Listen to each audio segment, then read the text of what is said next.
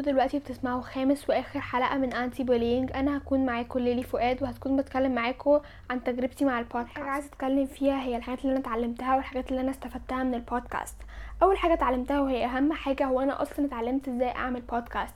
عملت ريسيرش على البودكاست، عرفت ازاي بتعمل، عرفت ايه كل الستبس عشان اقدر اعمل بودكاست، عرفت ازاي ان انا اقدر اعمل كونفرت لاوديو من اوديو لبودكاست، او يعني اعمل كونفرت للاوديو احطه في البودكاست، وان ازاي اقدر اعمل شير للبودكاست ده عشان انتوا تسمعوه على البيج. اتعلمتها هي ان انا ازاي اكتب سكريبت، او ان ازاي اقدر اكتب اسئله على حسب التوبيك اللي انا مختاراه، ازاي اقدر احول التوبيك لاسئله عشان خاطر الحد اللي بعمل له انترفيو يقدر يجاوب عليا، واسمع اراء ناس مختلفه عن التوبيك اللي انا بفكر فيه، اشوف رايي انا ايه ورايهم هم ايه، واقدر برضو ان انا اخلي كل انترفيو فيه اسئله مختلفه بتوبيك مختلف. عايزه اتكلم فيها هي الحاجات اللي انا كنت شايفه ان هي مش احسن حاجه وانا بعمل البودكاست ده، او انا في البروسس بتاعه البودكاست.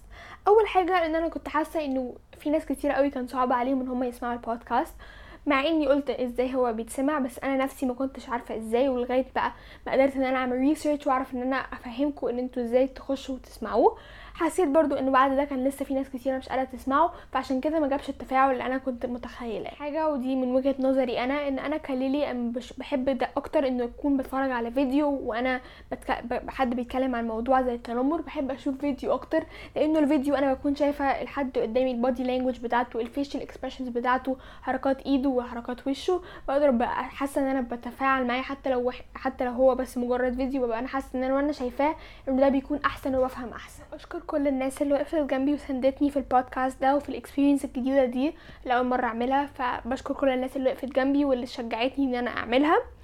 ويا رب تكونوا اتبسطتوا بالحلقه دي واتبسطتوا بالبودكاست اوفرول زي ما انا اتبسطت، وكنت متحمسه جدا وانا بعمله، كنت متحمسه في كل مره بعمل فيها حلقه او انترفيو. يا رب تكونوا انتوا كمان كنتوا متحمسين ومبسوطين من البودكاست ده. so much and stay tuned for what's coming up next.